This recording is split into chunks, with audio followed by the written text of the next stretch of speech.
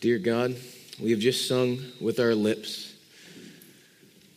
May it not just be words that just go quickly off our tongue, but maybe the words that sink deep, that we truly desire that you speak to us. And if we truly desire that, may we be willing to lay the passions, our thoughts, and the actions, and all the things that are in our hearts. May we truly be able to lay them at your feet, and for us to say, have your way with us. May we be not like the person that James says looks at himself in the mirror and then walks away and forgets. But may we be a people that, as your word is exposed, we leave changed. That we're a people that are willing to submit our hearts and our minds to the plans you have for us. In your name we pray, amen. The children are released to your place where you go. As I'm new here, wherever you need to go, all the way up through age 4 through fourth grade, you are released, and I pray that you find the place where you need to be. So, we are in James 4, as Pastor Chuck had said. It is on your, if you're following along with the Bible in the pew or the chair in front of you, it's page 855. Before we get into James, though, I want to give you a little bit of a background of who the character of James is. Because as you start to understand the character of a person, and you start to understand a little bit about how they lived, when you go to read something that then they wrote through the power of the Holy Spirit, you get a little more of an idea of where they're coming from. We know that James was the brother of Jesus. He's the half-brother of Jesus, Jesus being directly descended from God the Father. All right, so James would obviously be the half-brother through Joseph and Mary. But we know that James was the brother. We also know that James was not saved until after the resurrection. He was one of the people that after the Lord was raised from the dead believed. And James was also a very predominant person in the early church in Jerusalem. Now, when James writes his book, before you write a book, usually you give credentials of who am I and why you should read this book. And it's very clear that we get to see some of the character of James by how he describes himself in James chapter 1, verse 1. He says, James, a servant, some translations even say a slave, of God and of our Lord Jesus Christ. Now, I have brothers, and that would be the last thing I would ever want to say about my brother. But we see James' humility here. That he's saying, you know how I interact with Jesus, my brother? I'm a servant of his. Already putting himself below before he even starts writing anything. History also tells us that James had a nickname. And the James nickname was actually called Camel Knees. And the reason why he was called Camel Knees was because he was such a man of prayer that he was always on his knees begging the face of God to rule in his life, that he literally got calluses on his knees. And as history tells us, his knees look like the knees of a camel, which is also very interesting. Also, history gives us a little inkling into how he died. Supposedly, the church leaders at that time had asked him to preach a sermon against Jesus, seeing he was such a predominant man in Jerusalem. Hopefully, we could get his followers to be persuaded to not follow this new way that was started. And James stood up and preached the exact opposite. He went straight to the chase that Jesus is the Son of God. And the leaders in the temple obviously did not like that. They created a mob scene that he was being blasphemous. History either has him getting knocked off the temple and then being beaten, or just being beaten in a crowd. He was obviously killed for standing up for the truth. And in light of all that, James gives us this text here through the power of the Holy Spirit. And as I begin, though, I want you to understand we're in the middle of a book. So in your mind, we're literally going to hop on a treadmill that's going at speed level 10. And we're just going to get going, all right? And so for sake of time, I'm not going to start all the way back in James 1 and give you the whole context of where we are, unless you feel like being here till next week. So James chapter 4, there's a key thought that if you forget anything else that is said this morning, I want you to remember this. Every day, you are submitting to something, either the things of God or the things of the world. And whatever you submit to is going to expose something. You know what exposes? What you treasure. Because every decision you make exposes what you value. It's the concept of if my house was burning down, what do I grab first? Concept. Because every decision you make exposes what you treasure. So let's start off James 4, verse 1. He asks a question. What causes quarrels and what causes fights among you? Is it not this, that your passions are at war within you? You desire and you do not have, so you murder. You covet and cannot obtain, so you fight and quarrel. You do not have because you do not ask. You ask and you do not receive because you ask wrongly to spend it on your passions. So point number 1, we quarrel, we covet, we murder, and the answer is, why do we do these things? James answers, because there's a desire battle within you. You have warring passions. And if these passions are left unchecked by the word of God, you literally swing the door wide open and evil comes in. You are literally giving a foothold, as the Bible would say, to the devil. And very good, you're right. Which is a warring passion within us. And this concept here is in our hearts and our minds. And what happens is this. James is going to tell us, you want to know why your prayers go unanswered? Your prayers go unanswered. And he says, because you have selfish motives. You are using prayer as a means to an end to get something. Instead of prayer being used how God has created it, communication, you're using it as give me, give me, give me. Because I know, of course, what God should give me, right? And this is what James is saying here. These passions totally are destroying even your prayers. Moving on to the second point here, James 4 through 6. He says, you are an adulterous people. Do you not know that friendship with the world is enmity with God? Therefore, whoever wishes to be a friend of the world makes himself an enemy of God. Or do you suppose it is to no purpose that the scripture says he yearns jealously over the Spirit that he has made to dwell in us, but he gives more grace. Therefore, God says, God opposes the proud, but gives grace to the humble. James is trying to set us up real quick here. James is saying here in the second point, to be a friend of God is literally to be an enemy of the world. These are two opposite sides of the spectrum. And for today, and even though I have family on both sides, so I'm not offending either one, we'll make this side the world, and we'll make this side over here the things of God, because my nuclear family, my wife is sitting on this side. So you can decide. I won't no decision on what I think of either one of you. But what James is trying to say is, literally, it is not just even on one side of the platform, because on one side of the platform, I could kind of hang out on both sides if I tried. James is giving us the idea that I grew up in Pennsylvania. And when I grew up in Pennsylvania, there was no way anyone could confuse me with maybe being in California, because they were on totally opposite sides. I couldn't even trip out of Pennsylvania and fall into California. There's no way that's happening. And James is trying to say here, listen up, people. And I also think James is being reminded back to a passage of scripture that Matthew wrote in Matthew 6:24, and said, you cannot serve two masters. For either you will love the one or the other. You can't serve both God and man, or God and money, as the text says. It's impossible. These are two opposite sides of the spectrum. And Spurgeon has a great quote here that I have modernized for us to help us understand it quickly. Spurgeon said, if we truly understand, if we truly grasp, if we get the concept that the way the world is living, what it pursues, what it loves, what it calls to be entertainment and everything, is really going to lead them to eternal separation from God. If we truly believe that, why is it that we desire so much to look like and to act like and to fit in with them? If their end is this and my end is this, why do I desire to look like that? And it is convicting to me, because I look at my life and I say, how many things in my life have I allowed the thinking of the world to start seeping in? How many of my conversations do I talk like the world talks? And because I live in the world, it's hard to go, well, what does that look like? I came across a book one day when Alice and I are grappling with being parents, because there isn't a copy of scripture out there that says, do these 3 steps and you will have perfect children, all harmony and everything. And so as we try to flesh out what does it look like to raise, by God's grace, godly children, we came across this book called Everyday Talk. And the point of the book was, every time you talk, you're exposing your children to a view of God.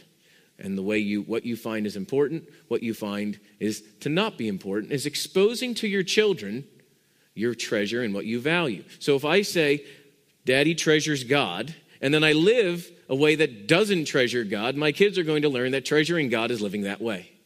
And in this book, one of the things that it exposed to me was we ask weak, worldly questions to our children that set them up to give weak, worldly answers. And one of the questions was, what do you want to do when you grow up? Is a question that we ask our children. And I've asked that to my children too.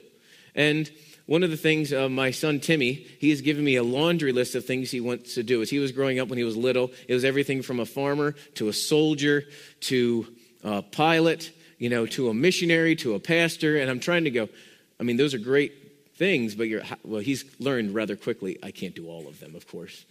But yet I ask him these things, and I'm starting to lay out for him, you know what's going to define you, as I say to my son? Your occupation. You're going to be this. And that's not the way the Bible defines someone. You're not defined by your occupation. Because what do we do when we have conversations with people? We go up to someone, we shake their hand, and you go, so what do you do for a living? Or we are defined by our marital status. Or we're defined by our age, or we're defined by all these other things that define us. And we put ourselves in these small little cliques and we think, this is what makes me who I am. Yet maybe I should be saying to my children, what type of person do you want to be when you grow up? Because we have a ton of farmers, we have a ton of these, we need godly, fill in the blank. And it all of a sudden starts to get his focus off of an occupation, but onto a character and a way of living that is going to cause his occupation to be God-honoring. But the problem is, I do the same thing all the time.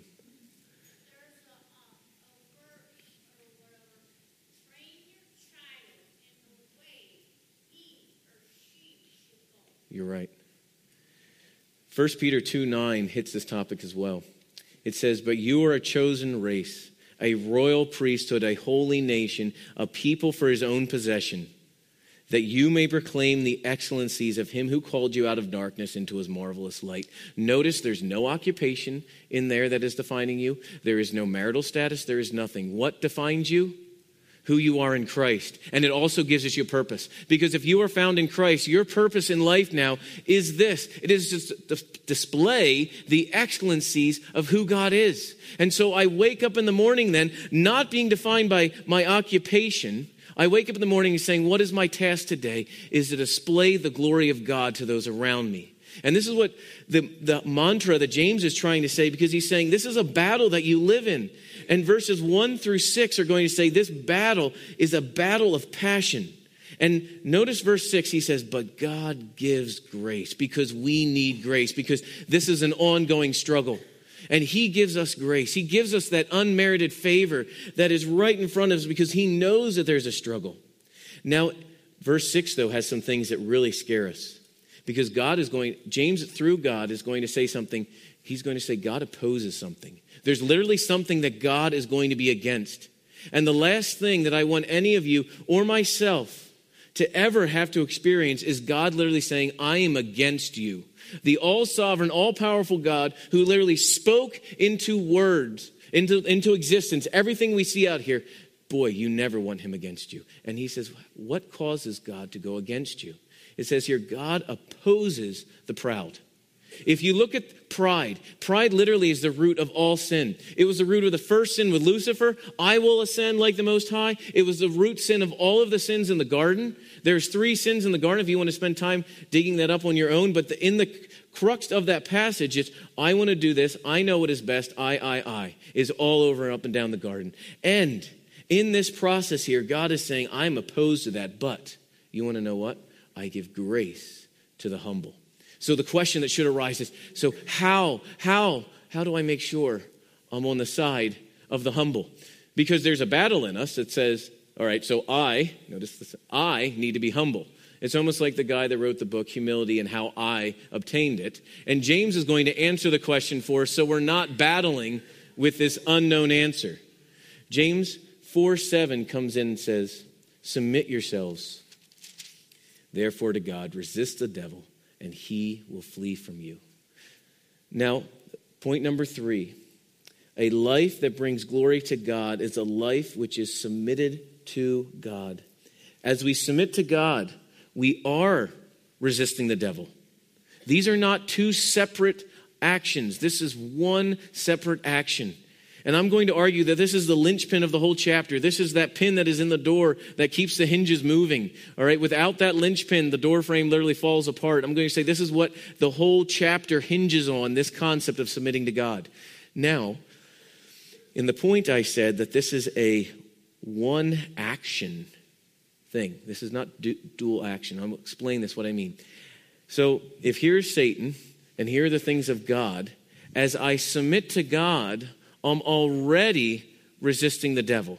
Because if they're on two opposite sides of the spectrum, if I'm in California, I'm not in Pennsylvania. So as I submit to the things of God, by nature, I'm already resisting the devil. And when the devil sees me submitting to God, he sees the character of God flowing through me, and he will flee, because in God's presence, Satan flees. This can be illustrated easily by this. When I married my wife in 2002, when I was walking down the aisle with her, I did not turn to all the women that were there and just go, sorry, it's not you. Not you. Any of you that were alive in 2002, you never got a card from me saying, I'm sorry, it's not going to work out. All right, many of you may say, oh, you're glad that Allison actually married me so you didn't have to keep dealing with me trying to find other people to marry, but things like that. But this whole process here was just by the act of marrying my wife. What did I say to everybody else? No. And the same thing in her. By the act of marrying me, she made an act. She did not have to say to someone, no, I'm not marrying you. The act of marriage is that comment that is made. So as we submit to God, we are already by nature resisting the devil. With that in mind, this is where James continues on then. And he says, now, here's what happens. Verse 8. Draw near to God, which is a submitting, and he will draw near to you.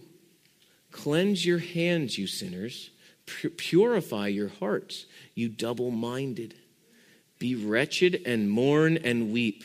Let your laughter be turned to mourning and your joy to gloom. Humble yourself before the Lord, and he will exalt you. This here is gospel living.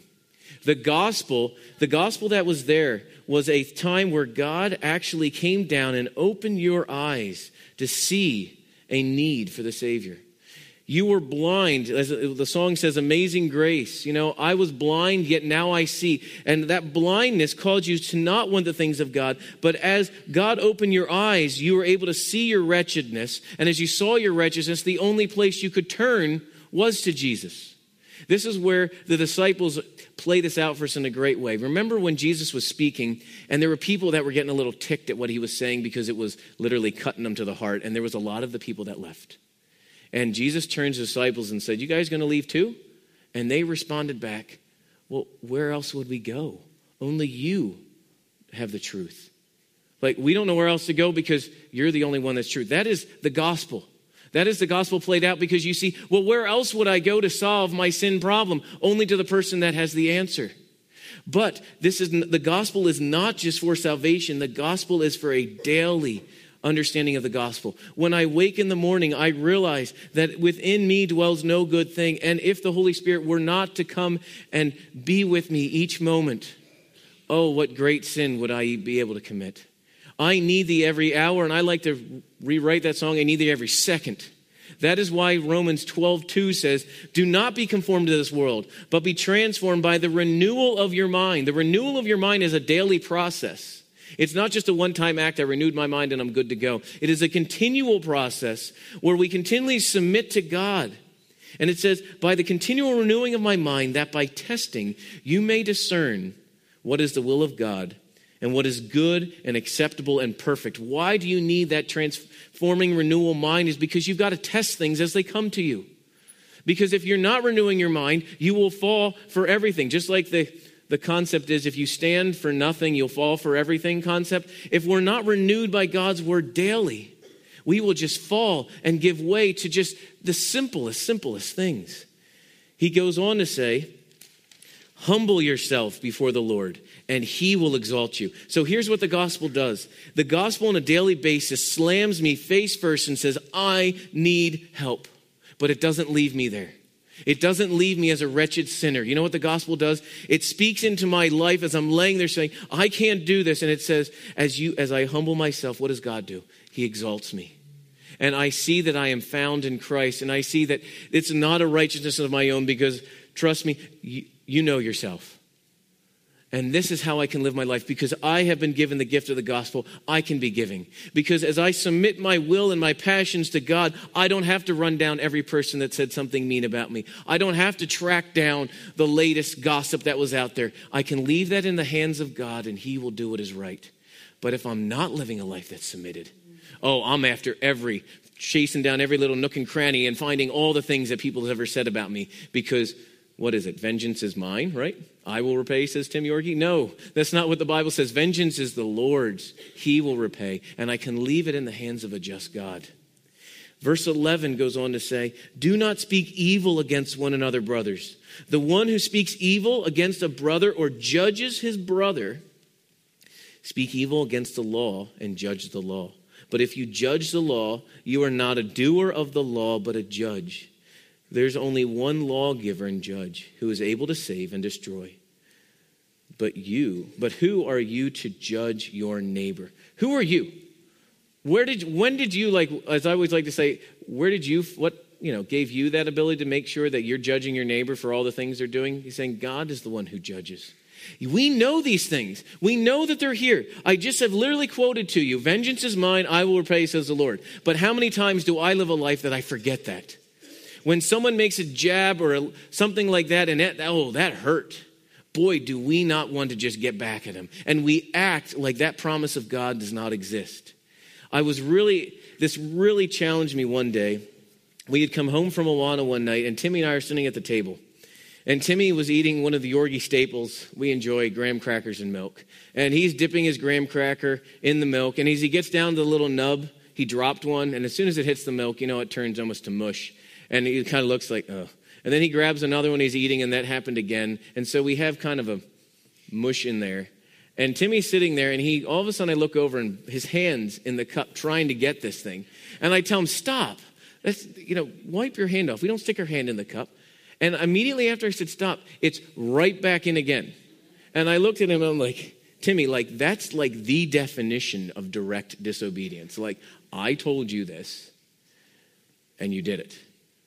I'm going, okay. And so Timmy looks at me in all honesty, and he says, well, Daddy, I'm waiting for the excuse, and here comes his excuse.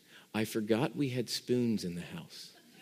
And I looked at him like, you forgot we had spoons. You know how many times you unload the dishwasher? Exactly what I said to him. You know how many times we unloaded the dishwasher? You unload it all the time. And one of the funny parts is we don't know where our forks and knives are. So they keep losing them, but somehow we have a ton of spoons. And I wanted to say to him, Timmy, we have spoons in the house. There's no reason. But the excuse he gave is the same excuse that I give all the time, don't we? It's that promise of God that you could claim and hold on to. Yet what do? We live our lives like that doesn't even exist. And boy, was I cut to the quick on this. And the same thing, too, comes when we get together with my family in Pennsylvania. I'm the middle of three brothers. And when we get together now, everything's great until we all start getting married, concept. Everything goes well, we're all on the same page. No one has any issues. And all of a sudden, families start coming in. And when we go back to Pennsylvania, and we have to decide what days we're going to celebrate Christmas. There's a submission battle going on. Whose schedule are we going to submit to? And if only everybody submitted to our schedule, then everybody would be okay, right? Is how we come to this. And there are texts being thrown back and forth with each other. Why do we have to submit to this person? Why is this person always calling the shots? Why is this or whatever? And they're going back and forth. And we finally, after the dust settles, we all come together and we celebrate the peace that God gives us at Christmas. And you're like, is that not ironic? Is that not the complete opposite of where we should be at Christmas? Yet because of these submitting battles and because of the way we live our lives in this world, we so quickly act as if the promises of God aren't true. And you're going, but they are true. They're yes and amen. Yet we forget them. Now James is going to go from the present, and now he's going to say, a person who submitted to God now talks about future things differently as well.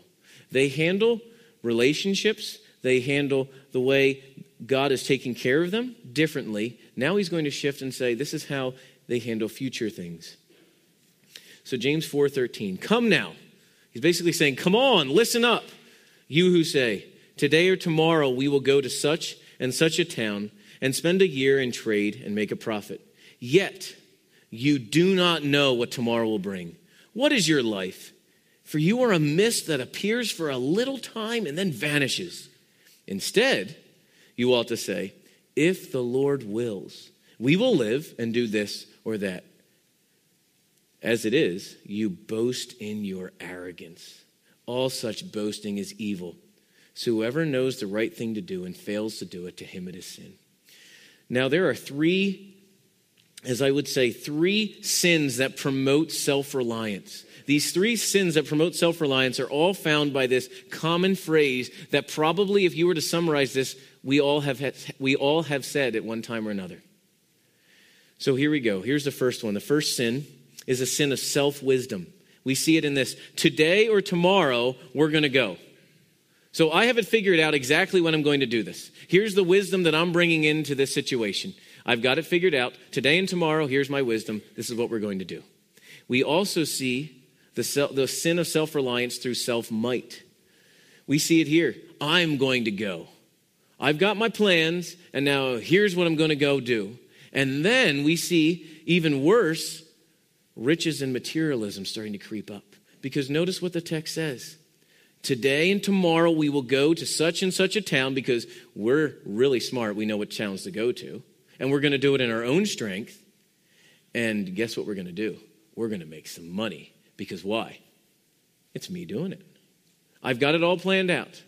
Because obviously if you've ever started a business, you know profit just happens all the time, right? No, we know this. You can see the foolishness in this statement. It's not like money's just hanging out there. You just go do it and all of a sudden the money comes flying in. We know that doesn't happen.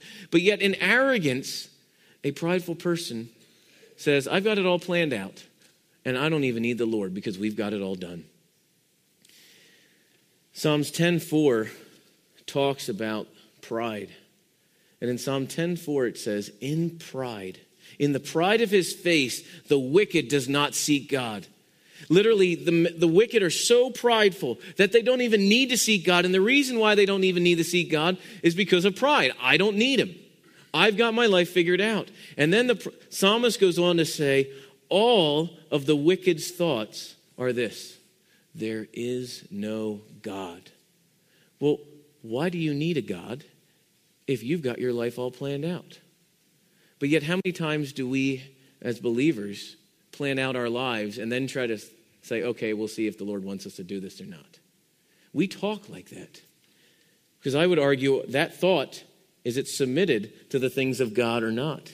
C.S. Lewis states, a proud man is always looking down on the things and on other people. A prideful man is always looking down on things and other people. And of course, as long as you are looking down, you can't see anything that is above.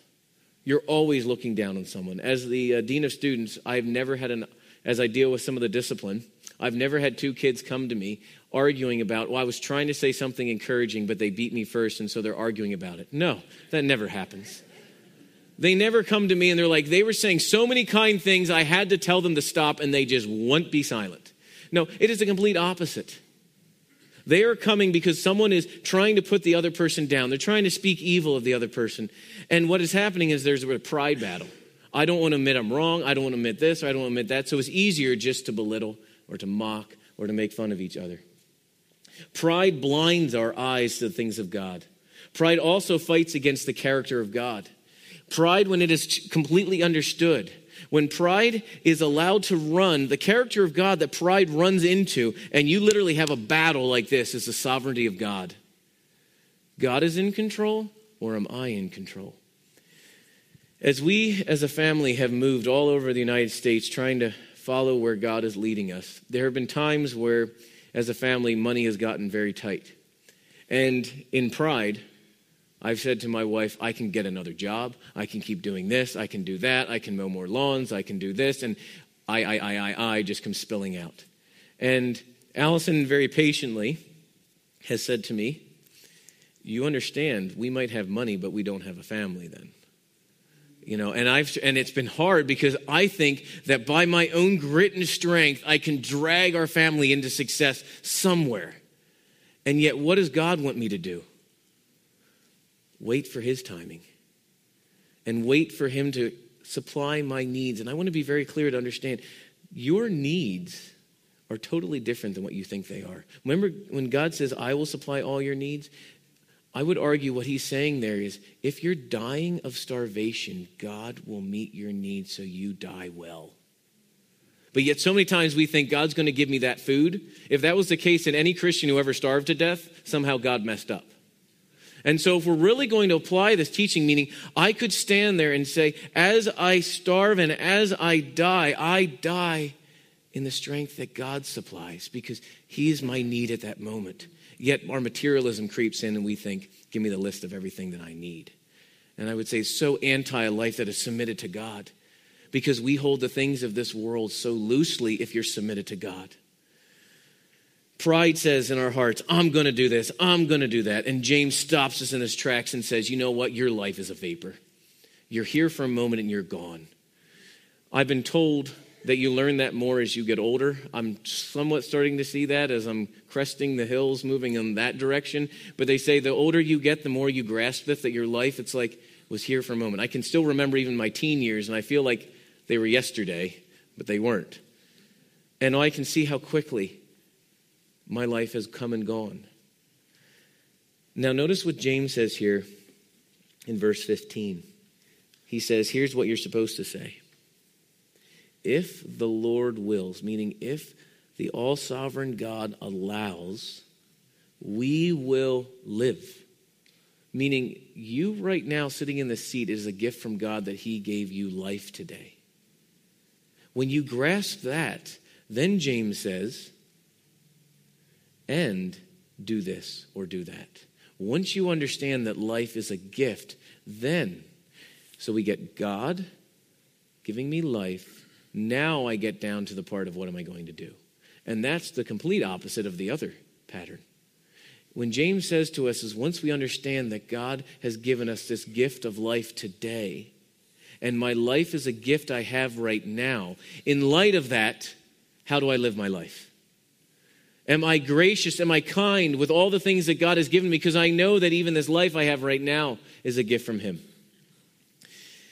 So, to help try to get this whole flowing of this passage going. So why don't we fight? Why don't we quarrel? Because vengeance is mine, I will repay, says the Lord.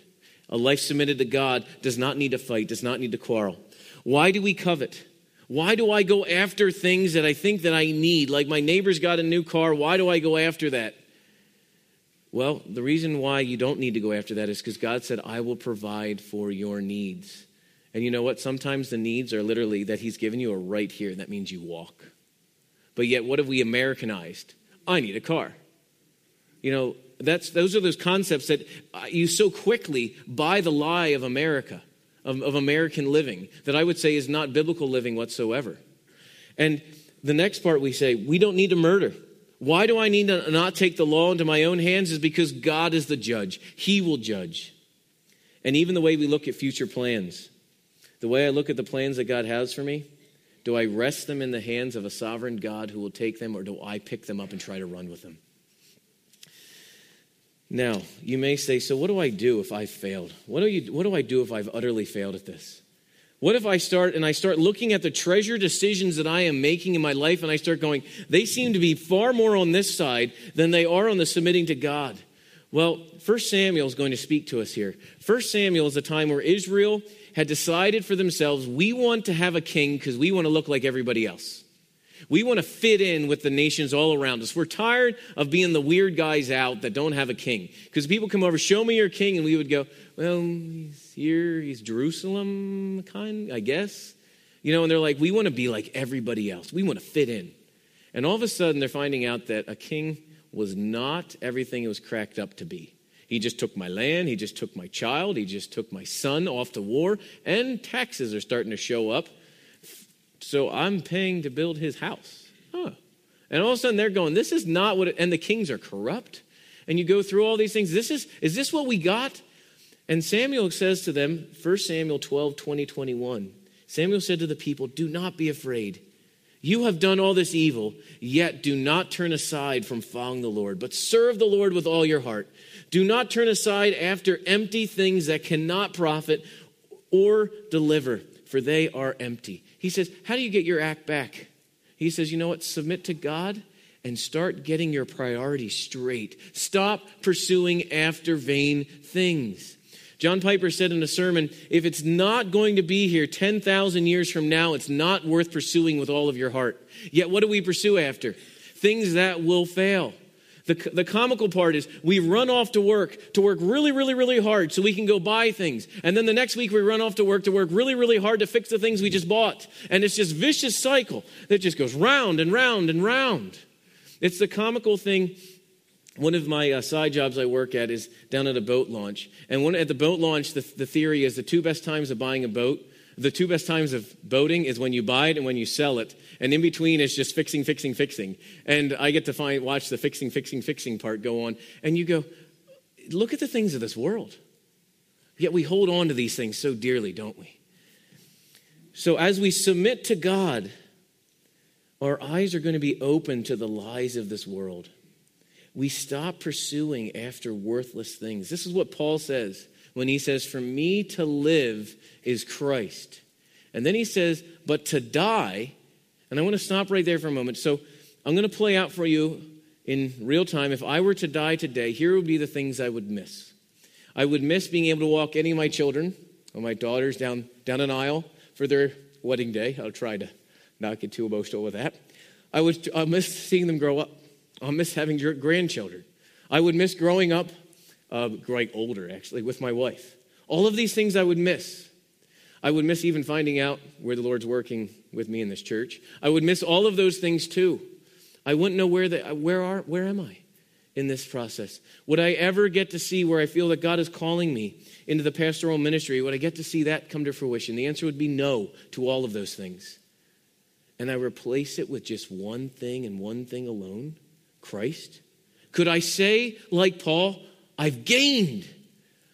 That is a battle. Because if I look at those weighing scales, I mean, there's a lot of lists I could have put in that scale of things I would miss out on, worldly speaking.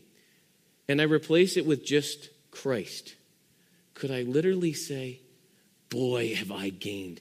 I pray that is my heart cry. But it is a battle. That's why Paul is going to even say in Philippians 3:8, indeed, I count everything as loss because of their surpassing worth of knowing Christ Jesus my Lord. For his sake, I have suffered the loss of all things and count them as rubbish. He counts all things in this world that he has as rubbish. And the example, when I think of rubbish, I think of a time where, as a family, when we would live in Pennsylvania, we'd go down to the boardwalk in New Jersey, and we'd go in and we'd play a little game there in this arcade. It was called skee ball. My children would grab about $5 to $10 worth of quarters, and they would go in, and the way skee ball works, you put a quarter in, and 6 or 7 or 8 balls roll down, and you grab a ball and you roll it down a little lane thing, and it lands in certain point values, and you get these little tickets, and these little tickets come out of the machine depending on your point value. If you do a really good job, the lights go woo, and you're like, oh, that's exciting. And you take these tickets and you take them over to the counter and you hand them to a lady or a teen that's working there, and they give you trash back for them. Because most of the things that we get back break before we even get back to the place we're staying. They literally fall apart, or if they're loose, they look at them and go, like, I don't even know what this thing is. But it's exciting because you feel like you've gotten something. And I want to say to my kids, we could stay at home and Daddy can just go, woo, and give you trash, and we'll save our money. But yet, how many times do I do the same thing? How many times do I take things and I think, I'm going to dive into this because this thing is really going to be where it's at. If I can only get this gadget or this thing, it's the electronic world, isn't it? By the time you buy something, it's already what? Out of date. And you're going to be chasing that thing until the day you die, and you're never going to be up with any of that. But yet, some of us are trying as hard as we can to stay up with the technology world. And sarcastically, I've learned if you stay behind, it's cheaper because, the people that are on the cutting edge are spending more money. But with all this in play here, Paul says, I count it all rubbish that I may gain this, in order I may gain what? Christ. Is Christ my all in all? Is Christ worth the thing worth pursuing, no matter what this world has to say, and no matter what this world has to do? And my prayer is, imagine if not just individually, but as a body, this church started to act like that. We started to act with our finances. We started to act with our time, that nothing in this world compares to Christ. But it is a battle, isn't it? Because what does this world say? Give me, give me, give me more. And God is saying, come over to me, my burden is easy, my yoke is light. And yet, what does Satan want to tell us? Oh, you want to know a burden? Try that one. And we buy that lie. And I sit there to myself and I say, Tim, how long are you going to keep buying this lie? And I ask you, how long are we going to keep buying this lie?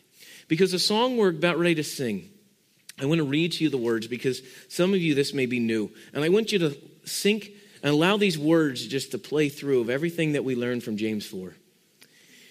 It starts off, I once was lost in darkest night, yet I thought I knew the way. The sin that promised joy and life had led me to the grave. I had no hope that you would own a rebel to your will. And if you had not loved me first, I would refuse you still. Hallelujah. All I have is Christ. Hallelujah. Jesus is my life. But as I ran my hellbound race, totally indifferent to your cost, you looked upon my helpless state and you led me to the cross. And I beheld God's love displayed. You suffered in my place. You bore the wrath reserved for me. Now, all I know is grace. Hallelujah. All I have is Christ. Hallelujah. Jesus is my life. Now, Lord, I would be yours alone and live so all might see. The strength to follow your commands could never come from me. Oh, Father, use my ransom life in any way you choose, and let my song forever be, my only boast is you. Hallelujah. All I have is Christ. Can we really say that? Can we really say, all I have is Christ? Hallelujah. Jesus is my life. Dear Heavenly Father, may these words sink deep into my heart. May they seep deep into the people that are listening. If there's someone in this room that does not know you, may today be the day of salvation. Open their eyes that they may see the wondrous things you have for them. Be with us now. May we live completely submitted and transformed by your word. And may we truly say at the end of the day, hallelujah, all I have is Christ.